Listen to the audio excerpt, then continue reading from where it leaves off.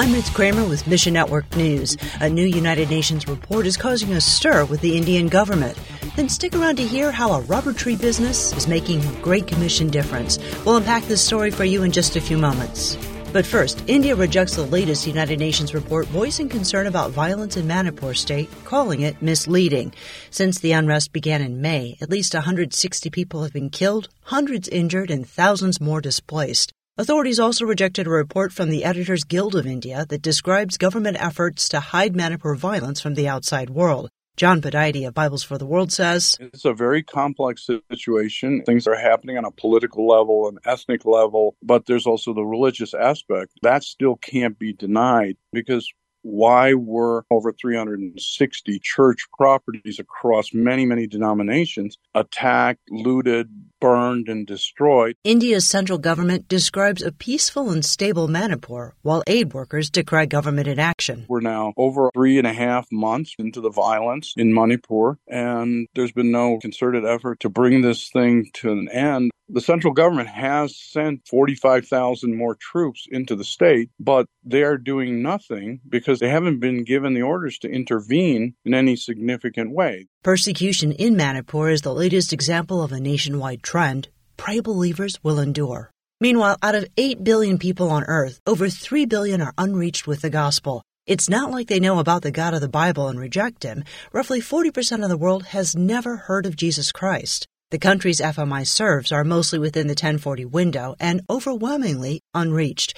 Bruce Allen with FMI says, almost 1 out of every 9 souls on the planet lives in the area where our partners serve. These are the countries of Indonesia, Pakistan, Bangladesh, Turkey, which is the world's largest unreached nation with the gospel, and Kenya at the base of the Horn of Africa, a very Muslim-dense region of the world. To connect more believers with missions to the unreached, FMI is hosting 3 regional banquets. Grand Rapids, Michigan, September 21st, Lancaster County, Pennsylvania, October 5th, and Emerald Isle, North Carolina, on October 12th. FMI just wants to inspire people and serve as their bridge so that they can effectively connect with the places where more than 1,440 unreached people groups live. So these banquets are an opportunity to meet with our staff, our board members, enjoy a buffet, and hear about what God is doing in some incredible places, even though they're spiritually dark. We'll connect you with FMI at missionnews.org. And persecuted believers in Southeast Asia get a helping hand from a small business owner named Sam. Caleb with Farms International tells us, he's using what he has to help others, and Farms has allowed him to do this. Farms' revolving loan program helps local churches by empowering Christian entrepreneurs. A church committee manages the microloan program, and believers repay their loans by tithing from the increase. Once a believer settles their debt, the church committee can start the loan process over again with another entrepreneur like Sam. He's taken out loan to plant rubber trees in his field.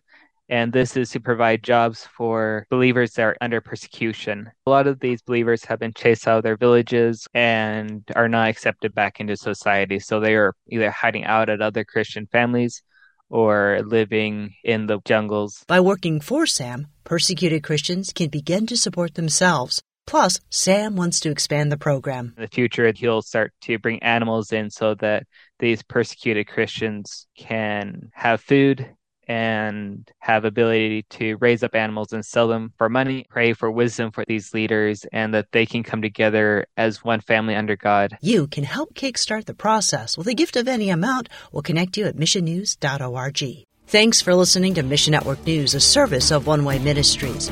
This month, Bibles for the World is offering a free 15-day Hindu World Prayer Guide and an invitation to join together in praying for them from November 5th through the 19th. God wants all people to be saved and to come to a knowledge of the truth, and it all begins in prayer. So get your copy for free when you click on the banner ad at missionnews.org. That's missionnews.org. I'm Ruth Kramer.